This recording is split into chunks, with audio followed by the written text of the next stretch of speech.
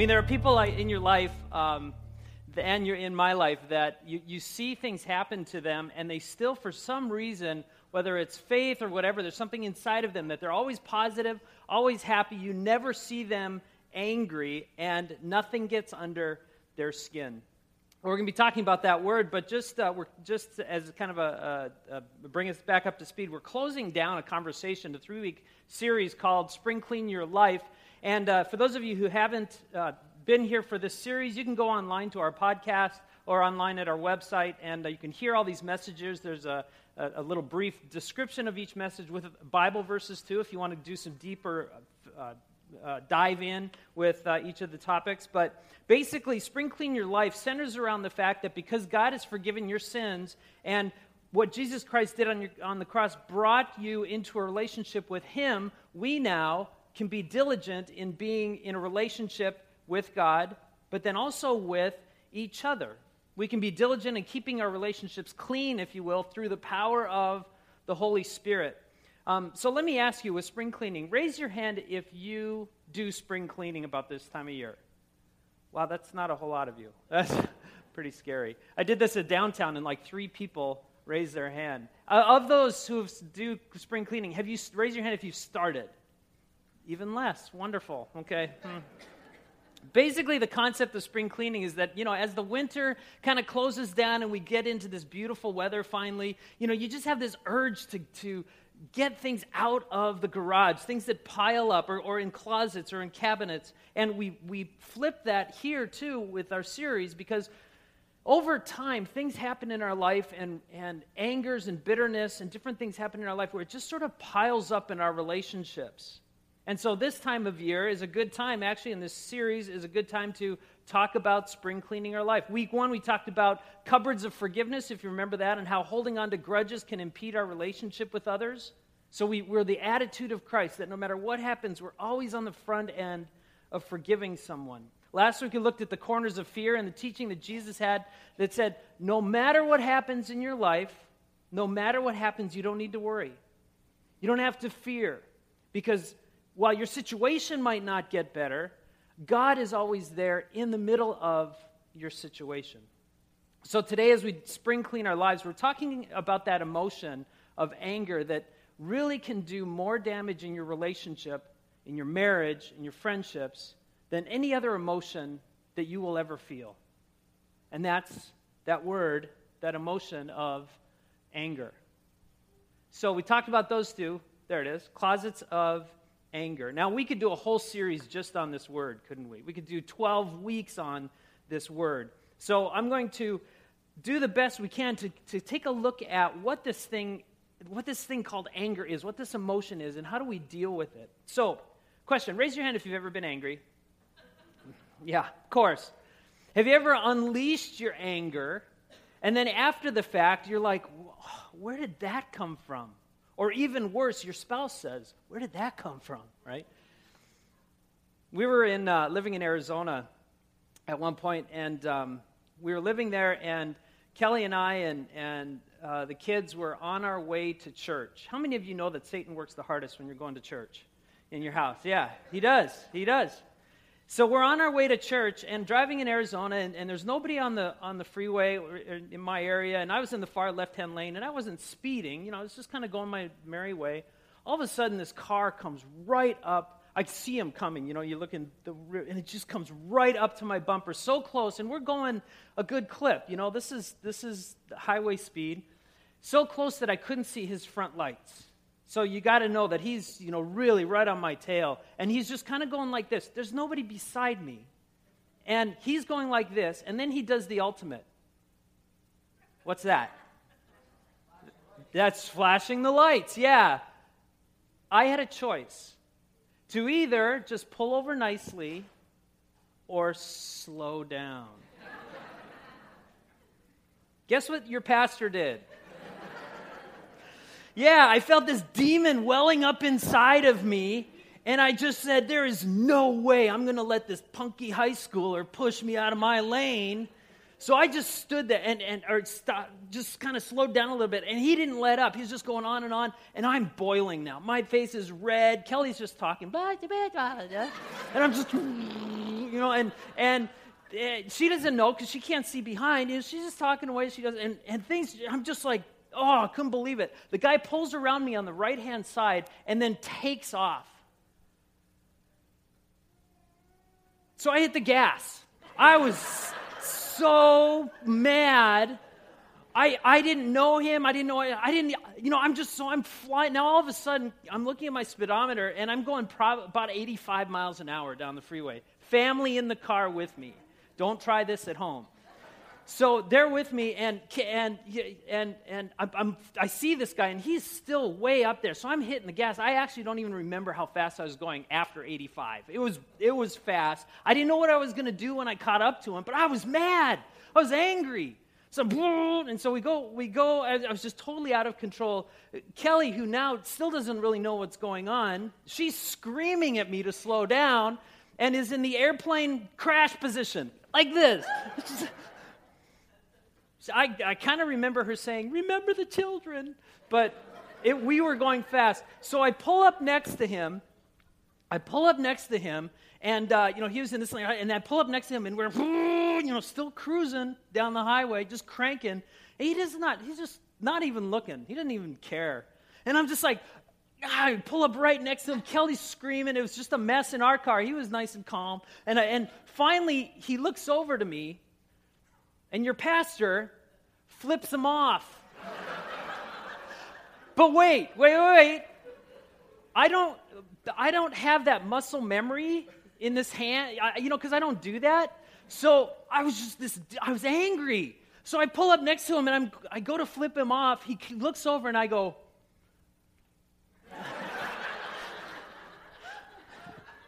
to which the guy is like, because he knows I'm ticked. He saw it.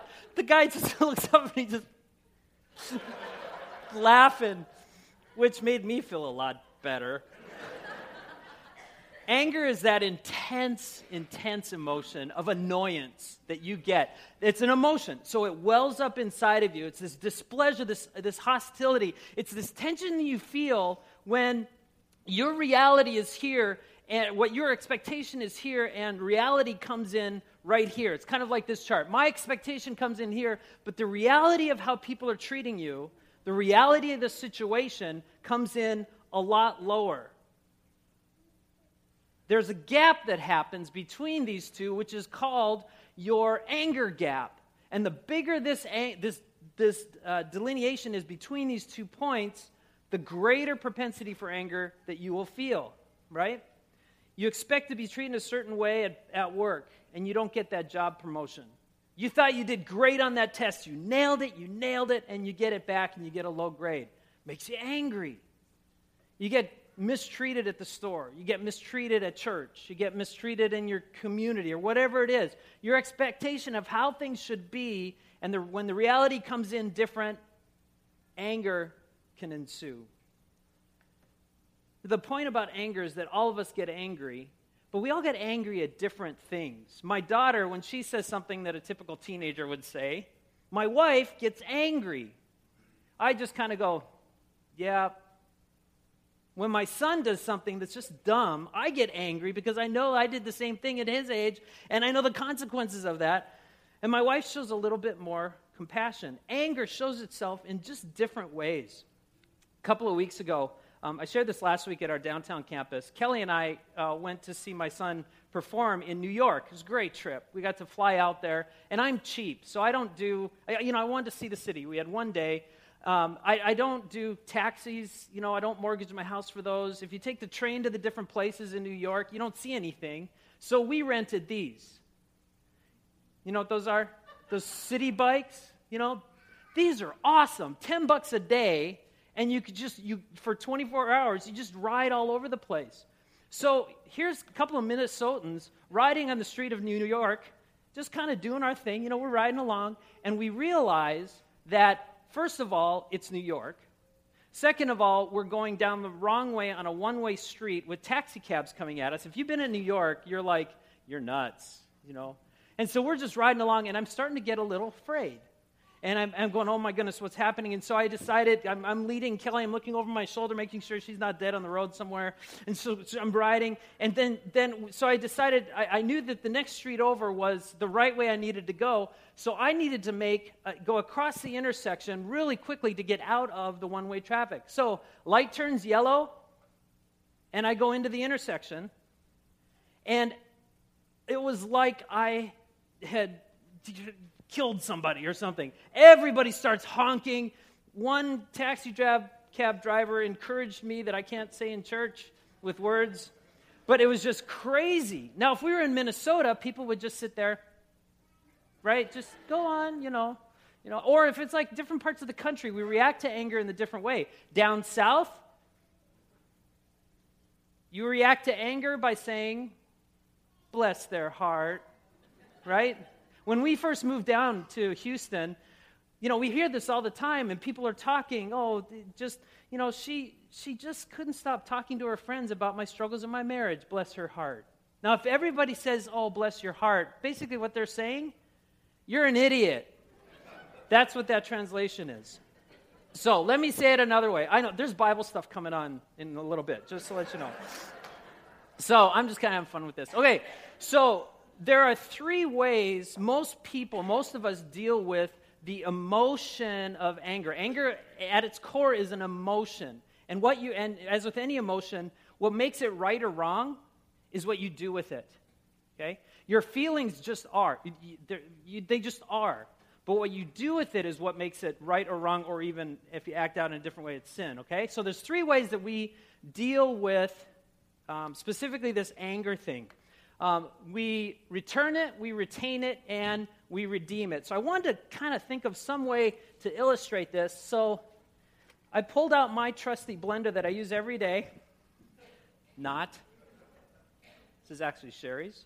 So here's an illustration. Let's say somebody does something to you that makes you angry. Okay? So you are feeling anger. Somebody does some more things to you and the relationship isn't working, and the anger gets louder and harder and faster, right? Now at this point you have a choice. Can you still hear me? Because I can't hear me. Okay, at this point you have a choice of what to do with your anger. Some people return it like this, right? And what happens? Woohoo! It's kind of fun, right?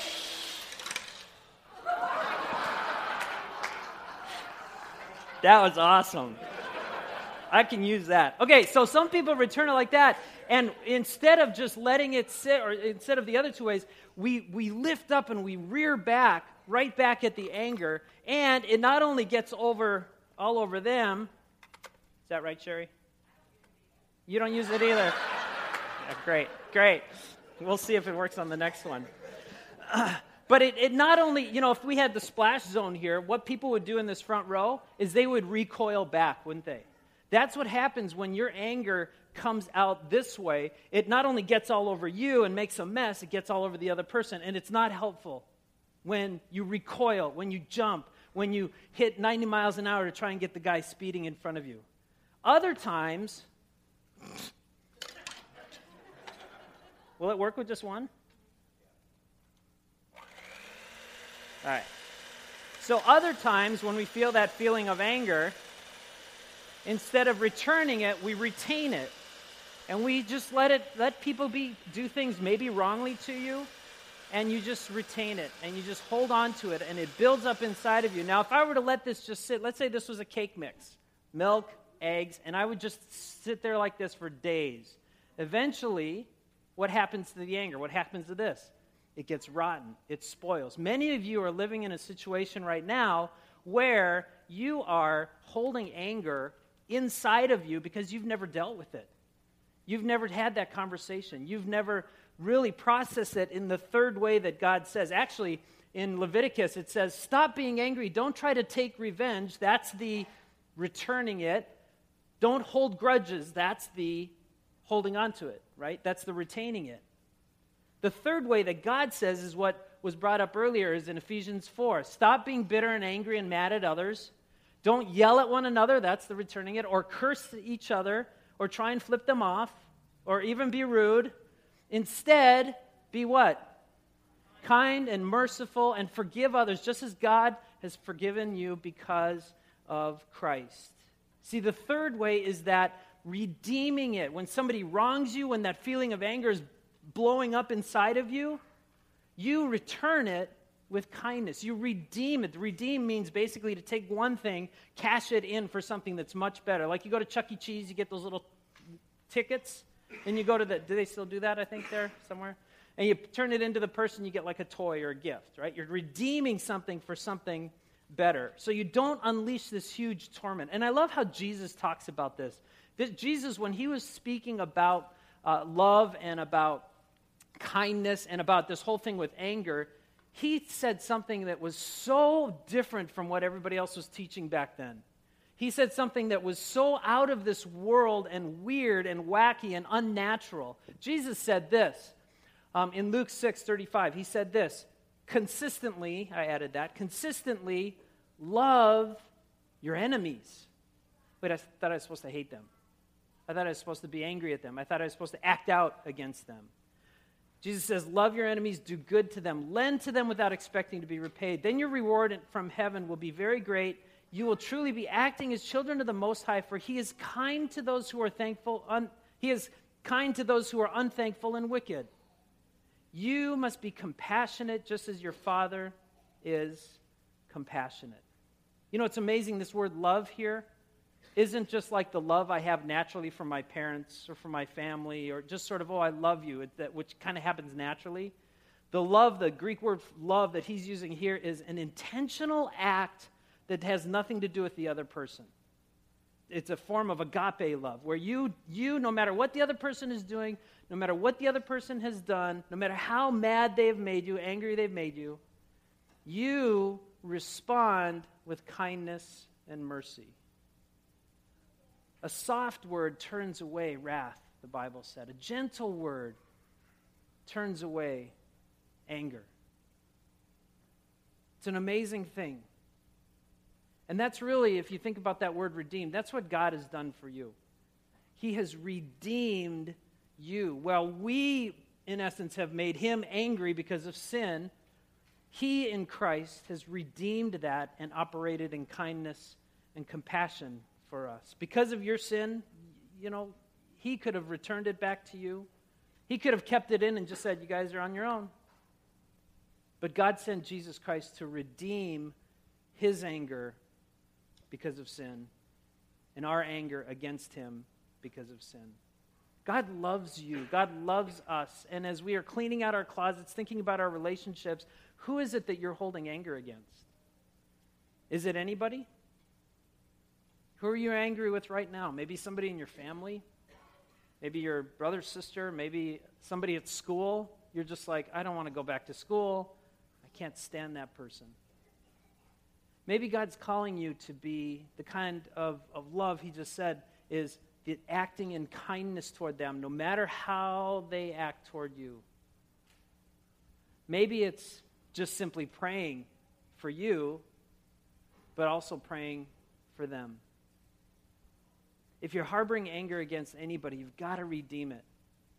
And I'm not talking about just frustrations or flaws in the other person, because you're perfect, but the other person is the one that has the issues, right? I'm talking about that person that has hurt you in a way that is even unspeakable. And I love what Romans 12 says. It says, as far as it depends on you, live at peace with everybody. And that's not easy to do. It's never easy to do, especially when your anger boils up and you have that emotion.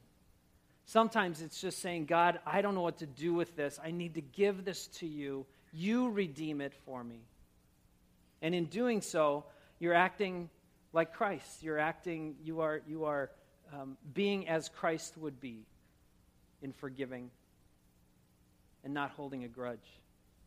That's what spring cleaning is all about. That's what the series has been all about, is that because of Christ, God spring cleaned the relationship between you and him so that you can have eternal life with him forever. Amen? Amen. Let's stand to pray. Father, again, just to repeat the words of that song from before, your love never fails, it never runs out on me. And as we're standing here, as I'm standing here, there are people in my life that I'm angry about, I'm angry with. Some of it I can point to me in terms of blame, but some of it is theirs as well. Father, and it's just ruining my life. It's creating a burden on my heart and upon my spirit, God, that I just got to do something about it. Allow your Holy Spirit to encourage me to kindness, encourage me to compassion and mercy. Father, I just thank you that you are a God of love completely, that you discipline when needed, but you are a God of love completely. And I praise you that you redeemed our sin, redeemed your anger against us, and turned it into something good. And that good is forgiveness and grace in Christ. It's in his name that we pray. And all God's people said, Amen. Amen.